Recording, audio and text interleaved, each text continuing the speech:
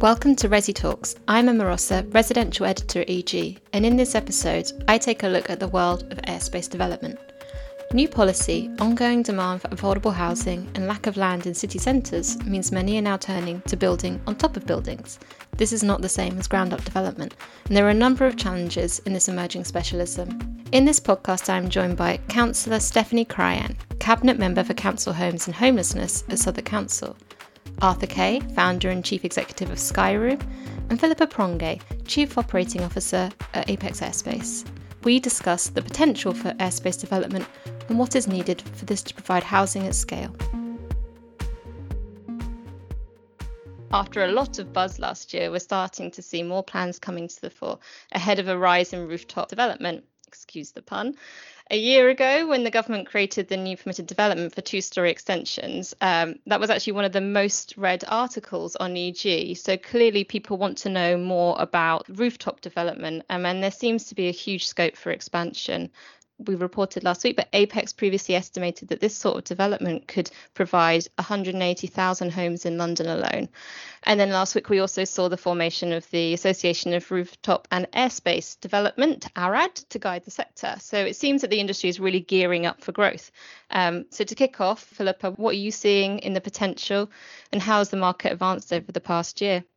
Like you say, there's definitely a lot more interest in it. And I would say, the amount of inbound inquiries and traffic has definitely increased over the last 6 months. And I think people are becoming more and more aware, obviously, of our lack of available land, so to speak, and then the opportunity that this opens up. And I think, with carbon net zero coming in and all that kind of thing, it's very much how this can work with that to achieve the goals, especially for housing associations and local authorities when there's not an abundance of cash there to help achieve these targets. This is a way of really helping them. And lots of local authorities and housing associations are sat on, extensive amounts of housing stock, most of which is incredibly well suited to airspace development. And, it is predominantly within, the M25, where there is a high need for affordable homes, and the price of land is not getting any cheaper. And rooftop development helps them maximise their assets and then increases the value of those buildings at the same time. And this is done by the enhancements which are carried out to the existing buildings. Sadly, with Grenfell, obviously the tragedy there, all the fire regulations which have come about as a result of that.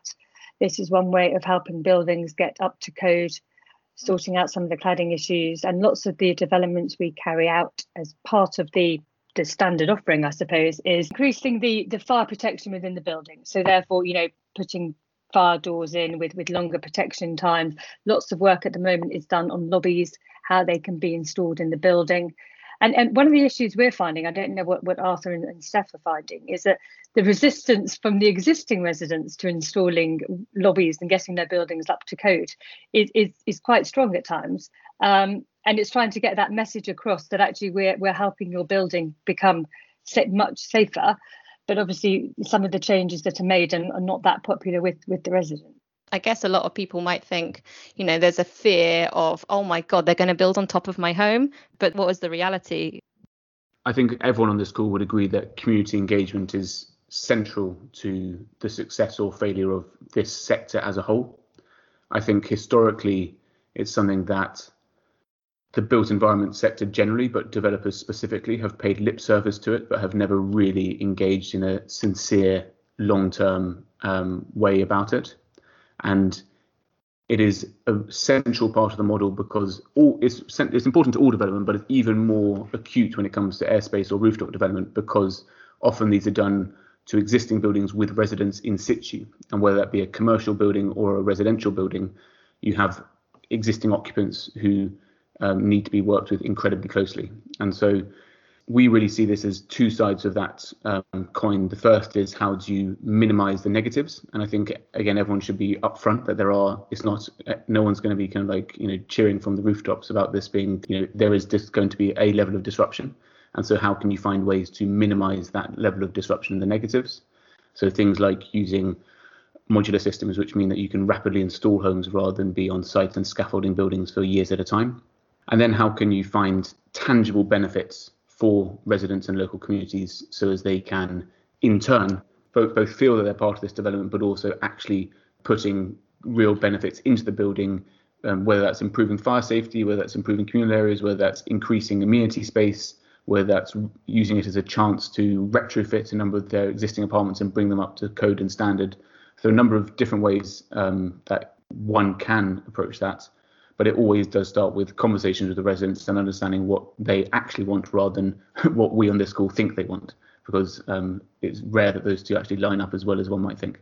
I absolutely agree. I think, the engagement with residents is the most important part of this.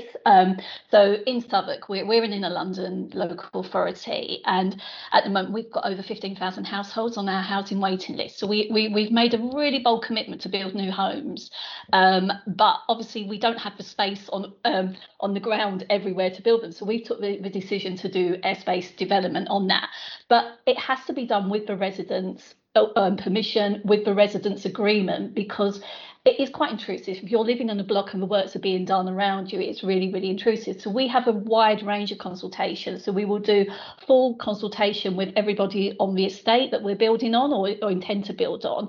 And then we set up resident project groups so that those people who want to can get a little bit more involved within the design process in what they want to see from it as well.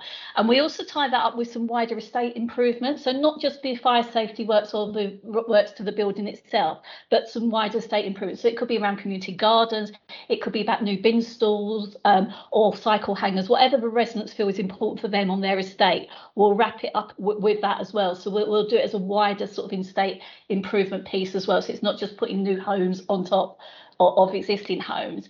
And then we also have a policy where we will allow those people who we have a local lettings policy, so that the new homes that we build at the moment, up to 50%, at least 50% of those will go to residents in housing need who live in that block or on that estate or within a defined area, so they're able to stay in the communities. And there's a very human cost to this, because when you've got 15,000 people waiting for a new home, you've got families who are living in severely overcrowded conditions who need to move into a home that works for them. You've got people who may want to downsize. You have people who may need to move because of medical needs. So it helps free that up and allows people to move there and stay within their local community as well. And what we're also saying with our rooftop developments is that if you live on the top floor at the moment, you can actually move into the top floor on the new development, because some people do like living in the top floor. So we give them that opportunity should they want to do as well. So it's all about that consultation. It's all about that discussion, and it's all about doing it with residents, not to them. Stephanie, where is Southwark in terms of the rooftop programme at the moment? This is something that was launched in 2019, is that correct? Yeah, so we've got 16 homes in the programme, and 9 have already been approved at various sites across the borough. The one that we've got work happening on at the moment is actually in the ward that I represent in Rotherhithe. That's just a coincidence, but around that. But we've got a plan for them. We've got some more that we're hoping to come along in the future. So at various stages in that consultation process at the moment. But I do think it comes back to what Philippa and Arthur said. People are resistant to it, and understandably resistant to it. And that's why you really have to have those conversations. You really have to have that consultation, but also to look at what else can be provided, on the estates, to think like eyesores or things that they've wanted for so long, to help deliver those as well for them. So I just think, it's really about keeping residents informed and bringing them on board with it.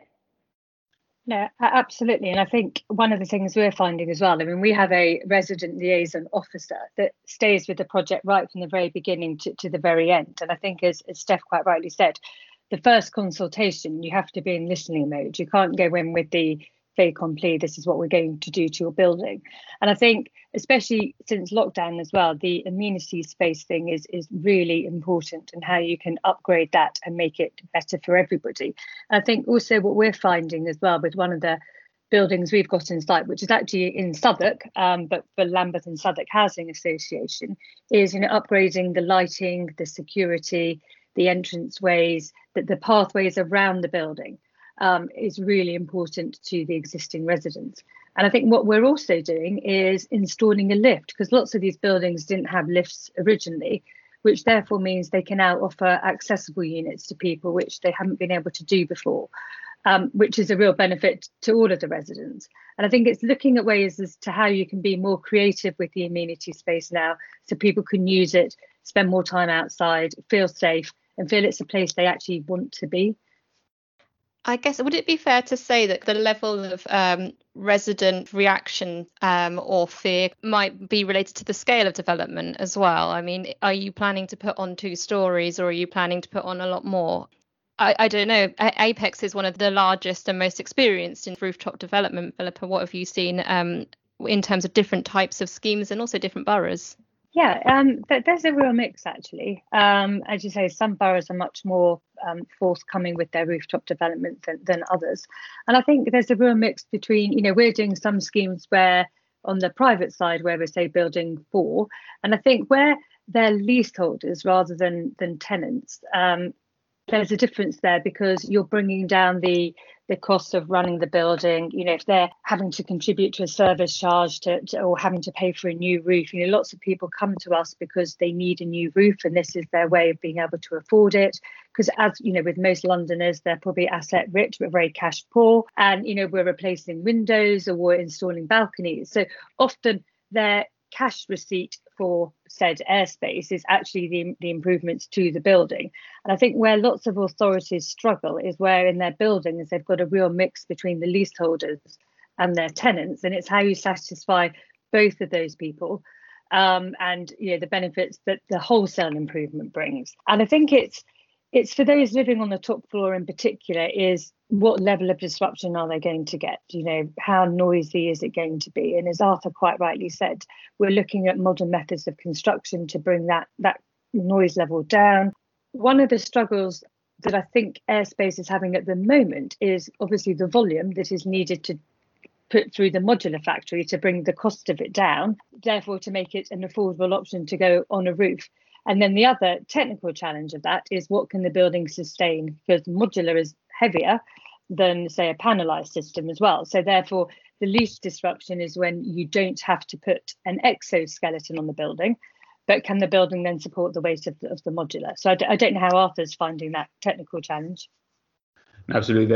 There's a technical disruption and then viability and affordability nexus or matrix that all gets needs to be kind of played off against one another. What we found is that existing residents don't necessarily mind the scale of the development as long as it's been thought through in the way that we discussed up front, in terms of making sure that they're engaged fully and thought through in terms of that. We've recently got planning permission for a project was actually developing 4 new stories above an existing 3-story building, so greater massing above than exists underneath. And in terms of engagement on that, because we were able to demonstrate some very tangible benefits to the residents, a number of them actually wrote letters of support and spoke in our favour in terms of trying to encourage that development rather than oppose it. And the previous development that was on that scheme was for 1/2 stories that had been approved previously. And so actually more support for a bigger scheme, bizarrely, than for what would be seen perhaps as a smaller scheme. What we have found is that if you're building 1 or 2 stories, often you do, and it's not subsidised, so you're trying to deliver affordability as a standalone development. Often it's you need to try and get greater volume, as Pip alluded to, in terms of through the factory, and also in terms of economies of scale when you actually go into site, in order to be able to, as part of that, try and deliver affordable homes to the end user and for the local authority or housing association in question.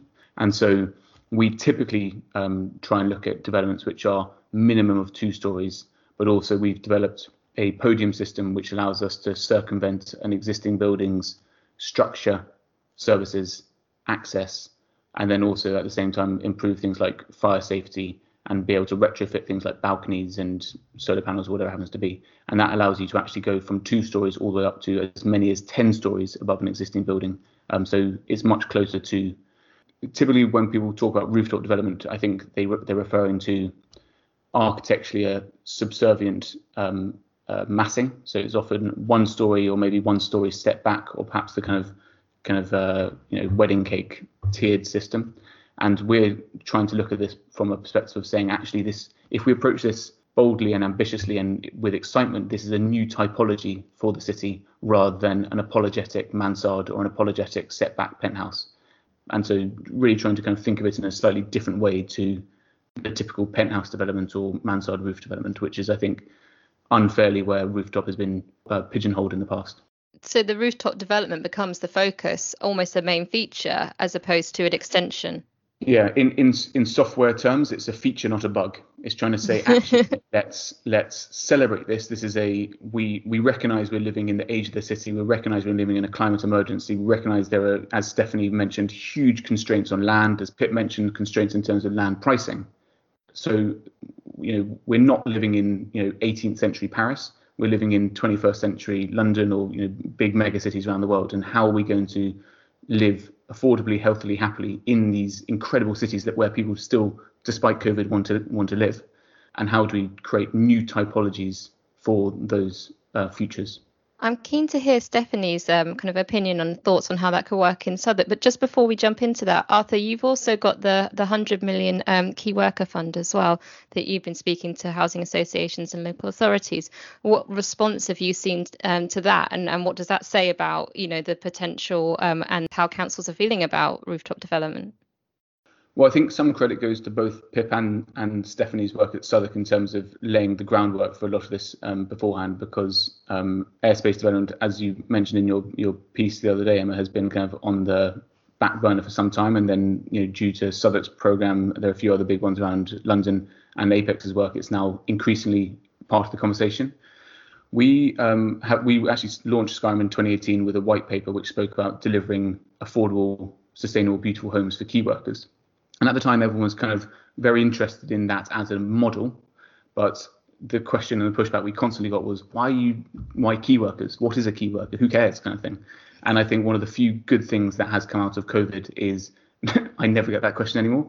And even the G15 last year published a report mirroring some of the language in our white paper called Homes for Heroes, talking about how we now need to rally together to deliver homes for our key workers, our heroes, and give them the homes that they deserve, because they're one of the few groups of people who have to live in the centre of cities for cities to function.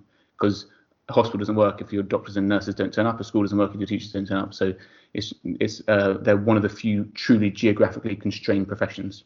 And one of the requests in the Homes for Heroes report was for funding and for government in particular to step in and try and fund this gap. I'm still waiting for government to step in and fund this gap. But we basically spoke to some of our investors, and a number of them felt really strongly about this.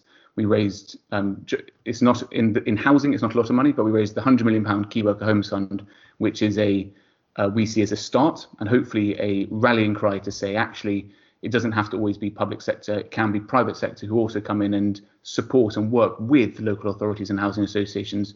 They've been doing this kind of quietly behind the scenes for decades, doing some amazing and hard work for it. But as Pip alluded to, COVID has really strained their bank balances and ability to access financing. And so really kind of stepping in saying, actually, we're here as well. There's another route in terms of funding.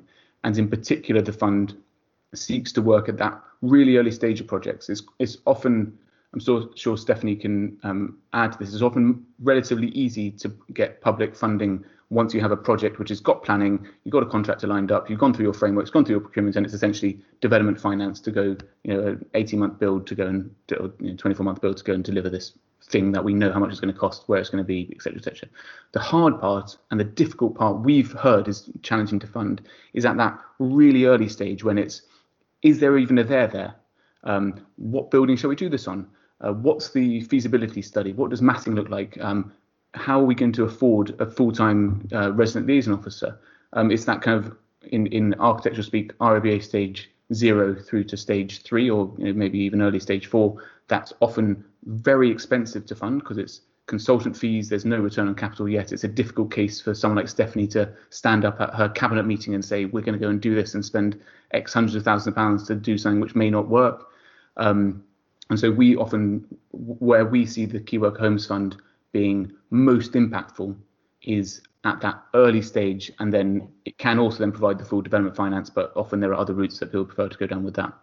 And we closed the fund, we launched the fund in December 2020, and we closed it to applicants in April 2021, and we got some amazing applicants, kind of several major London local authorities, lots of both small and large housing associations, and a really kind of a great level of interest out of the sector. So it was fantastic to be part of that. And it's governed by a board of commissioners, people like Sadie Morgan, people like Baroness Kinnear, people like Rory Sutherland, people like Sir Steve Bullock. So some fantastic commissioners who are going to actually be overseeing applicants to the fund and helping select which projects should get that funding.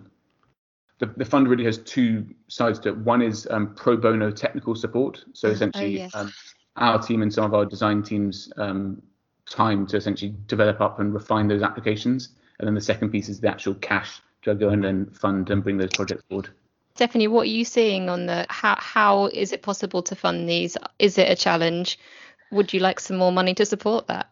Well, yes, it is a challenge, and yes, we'd always want more money. I feel, with local authorities, it's a massive struggle because a lot of how we fund our new homes comes from, obviously, we're really grateful to the Great London Authority and the funding they provide for it. But, the vast majority of the funding we use is from our housing revenue account, and that's a self-financing account, and it's not just for building new homes. There are so many calls on the housing revenue account. So it's around, the maintenance of our existing estates. It's about, we've got a massive district heating network in Southwark. We've got 55,000 council homes, and 17 of those are connected to the district heating system, of which many of them are sort of 40, 50 years old, and needs a lot of money invested in them to keep people, with heating and hot water throughout the year.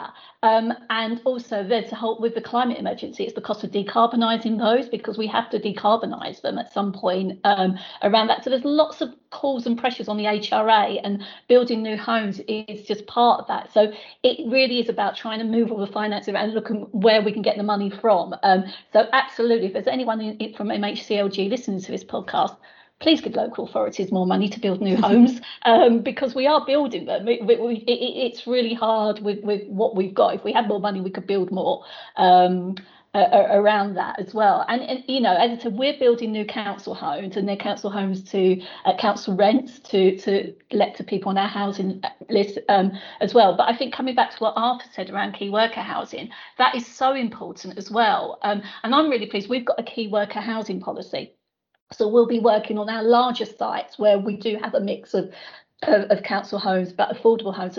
I'm looking to see how we can make those affordable homes key worker homes at London Live and Rent, rather than sort of shared ownership around that, because I think it's really, really important. I think, Arthur mentioned, we've seen the value that key workers provide for us. And they do deserve more than just a clap. They really do. And, one of the things we can provide for them is really good quality housing, and really truly affordable housing, not the definition of affordable, but really housing that's affordable for them as well. So actually, I think as things progress and as things develop, we'll see more key worker housing coming on as well. But in terms of coming back to airspace development, at the moment for us in Southwark, it will be all council rather than key worker, but we're looking at key worker on other sites. Okay, and what are your thoughts on those? It's a feature, it's not a bug. Bigger, the schemes that I've seen from Southwark, I think the largest one I've seen was maybe 20 flats. So they haven't been huge. They're not huge at the moment, and I think that goes back to the fact that we need to get residents on board. And I do worry at the moment, if we went to residents with sort of turning a mid-sized or low-rise block into the equivalent of a tower block, I don't think we would get the buy-in or the yes from residents on that. So I think it's important to sort of, I'm never saying never, and maybe in the future we will, but I think at this moment in time for Southwark, it's probably 1 or 2 stories is where we need to be at the moment, because this is new for us. And we really need to make sure we get it right when we do it along the way at the moment. So at the moment, we are looking at smaller numbers around that. And I think that is the right way to go. I think there is scope elsewhere for larger things, as Arthur said. But I just think for us in Southwark at the moment, it's really, residents are wary about it. I think, fire safety, building safety is at the forefront of people's minds as well on that. And I also think, although the noise the noise is the same, whether it's 1 story or 10, isn't it, in that respect? But with more people working from home with COVID, that disruption to their lives and that noise disruption, it becomes more and more apparent to them as well. So I just think I want us to sort of have a really great scheme of rooftop homes of airspace development, but do it in a way that works with residents as well. Yeah, it was an interesting point actually on how to identify sites. And Philippa, how do you go about identifying those sites and what's appropriate for different types of development? Well, I was going to say, actually, there's also, thinking outside the box as well, because, rooftop development isn't just for above existing residential. And I think with, the demise of the office and the high street, etc., and retail, that, one can look a lot more at vertical mixed use, and there's no reason why you couldn't have an office on the ground floor and then convert the rest of it and do upward extension and convert that to residential or build residential. And we have looked at a few schemes like that, and I think there's a lot of scope out there to change how we live, work and play, bringing in the high street more, how we can bring life and energy back into that, bring people back to living in the town centres.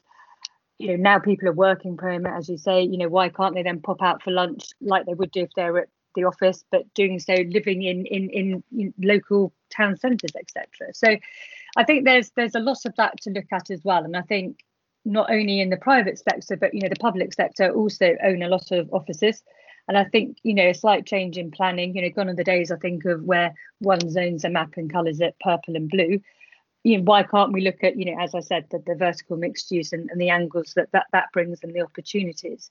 But then when it comes to looking at sites, as you say, I think with lots of the authorities and the housing associations to whom we are speaking, it's very much because they bring forward the buildings which are in the most dire need, which are in need of some tender loving care. They need a new roof. There's been a lack of maintenance on them. So lots of the stock that is brought to us comes about as a result of that, which is great. That's what we're here for. And rather than having to look at demolishing, rebuild, disrupting communities, displacement, the energy that embodies by knocking down, etc. If we can not have to do that and regenerate the building as is, so much the better.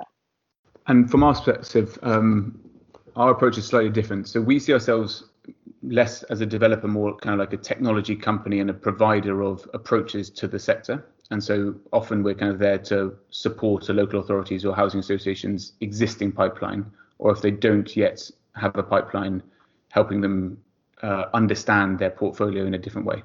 So we got funding and support from Innovate UK, Ordnance Survey and HM Land Registry to develop a very snazzy sounding geospatial mapping technology. And that basically helps us survey a landowner's existing portfolio. You'll be surprised how many don't fully understand what they've got already, and then work out within that where the opportunities for airspace development exist. Often that is twinned with things like infill as well, but broadly kind of essentially the first exercise we often find with landlords, particularly non-residential landlords, people who might own estates that are either offices or a kind of a portfolio of different types of asset classes.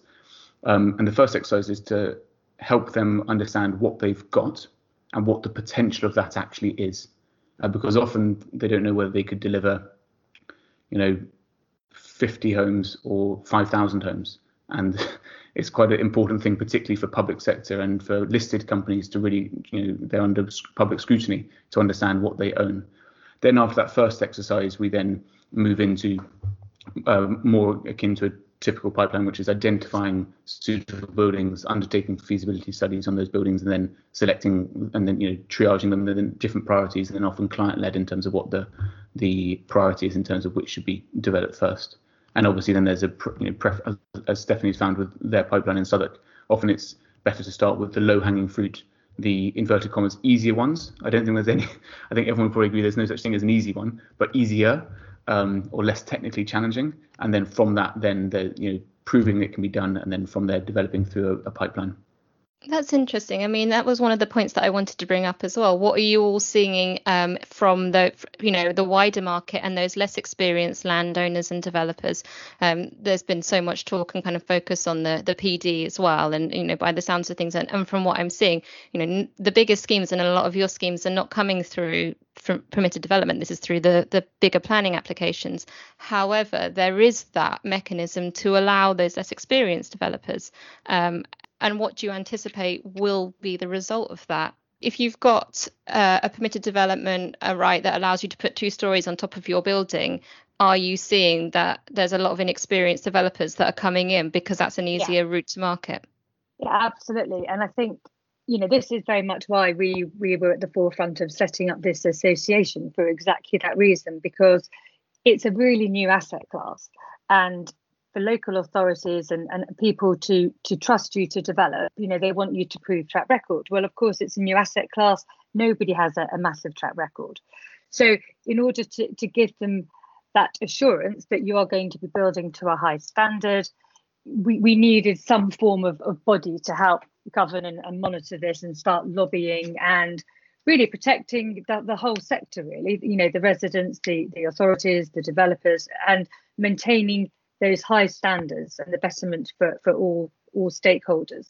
And I think also to lobby and help promote the planning side of things as well. And I think the trouble with PDR is there's not much clarity around it, and not much is getting approved through PDR, not as much as people think, because there needs to be a positive consideration of them. And where normal planning policy has the guidance that people can judge an application by, that there's no guidance to assist with councils on PDR. And I think that's a big issue. And, everybody wants, certainty, clarity and speed when it comes to delivering a project. And at the moment, it's slightly in limbo land. So I don't know about Arthur, but I think we are about to do our first scheme through PDR. But other than that, it's going through a full application process. And that's a lot to do with the council not necessarily wanting to make the decision through PDR, but also when you are carrying out works to the existing building as well, where does that sit within that planning application? Because it won't form part of the PDR. So I think that for those smaller developers out there who don't have as much experience, as Arthur said, it's the years of experience that sit behind the work that actually we're doing now, and it's those lessons learned. And we are slightly more technology companies than we are perhaps developers. We've had to build up a real team of consultants with a specialist of expertise. And I would really question a developer who doesn't have that kind of consultant team that they've lived and worked with for a long time in order to learn off the experiences that have been gained from what's been developed so far. Sometimes with smaller developments, what you'll see is they don't engage. And even if I take my sort of cabinet hat off and put my ward councillor hat on, there have been small developments in my ward which have gone to planning without even, as ward councillors, us being approached about it from the developers as well. And I think it goes back to what I said earlier, is that you need to bring residents with you and do it with them, not to them, around that. And my worry about some of the smaller schemes is if that consultation doesn't happen, that you end up with a lot of people with no recourse to actually object. And it may be that things still go through planning, but people do like the recourse to be able to make an objection and be heard at a planning committee hearing, which PDR doesn't give them that as well. And I do think there is something to be said about allowing people to be able to articulate how they feel about something that's happening in their local area, regardless of what the outcome may be. And it may be in some cases they do influence the outcome because their objections are really sound objections around that. But people do want to have their voices heard. And I do sometimes worry with permitted development rights that it takes away that voice of the community. Yeah, there's definitely that kind of democratic piece in terms of the planning system, whilst bureaucratic does have a lot of value in terms of making sure everyone is at least has the opportunity to get involved at different stages of it. Our view in terms of PDR is not hugely positive about it as a specific right, because for 2 reasons. One is that PDR in and of itself, as we've seen in other examples of it, often, not always, but often results in really substandard types of development. and attracts certain types of contractors and developers to that sector. And unlike, say, an office to resi conversion, we have found that rooftop and airspace is very complex and has a whole bunch of technical, safety, structural risks that come with it. And therefore, when we were consulting with MHCLG and the chief planner and others on it, our advice was this is not something that we would value or recommend for the sector.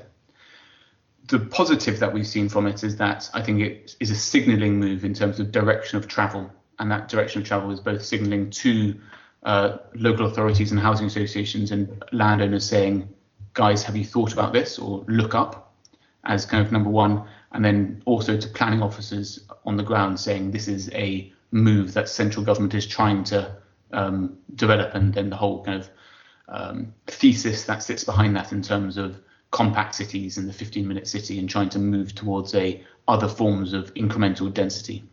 And so the specific of PDR Skyrim are not supportive of because of the nuances and challenges that come with it, and not always, but often the substandard design quality and lack of democracy that Stephanie alluded to. But overall, I think local and central government is really trying to make rooftop development and airspace development happen.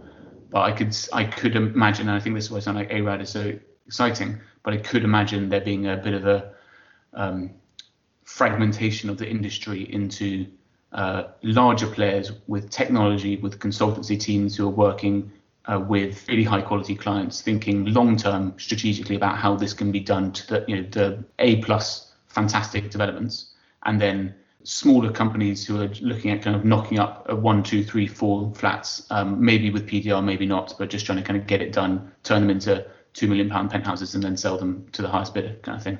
And I could see that being, let's call it short-termist and long-termist approaches to this. I think if the long-termists can win and really set the tone with amazingly high-quality community engagement, long-term planning with really credible and heavily invested clients and partners, and fantastic technology and consultant-led teams, I think the sector's got an amazing future, but it's ours to lose. I think that we need to make sure that we keep talking about this long-termist approach and putting residents at the centre of it.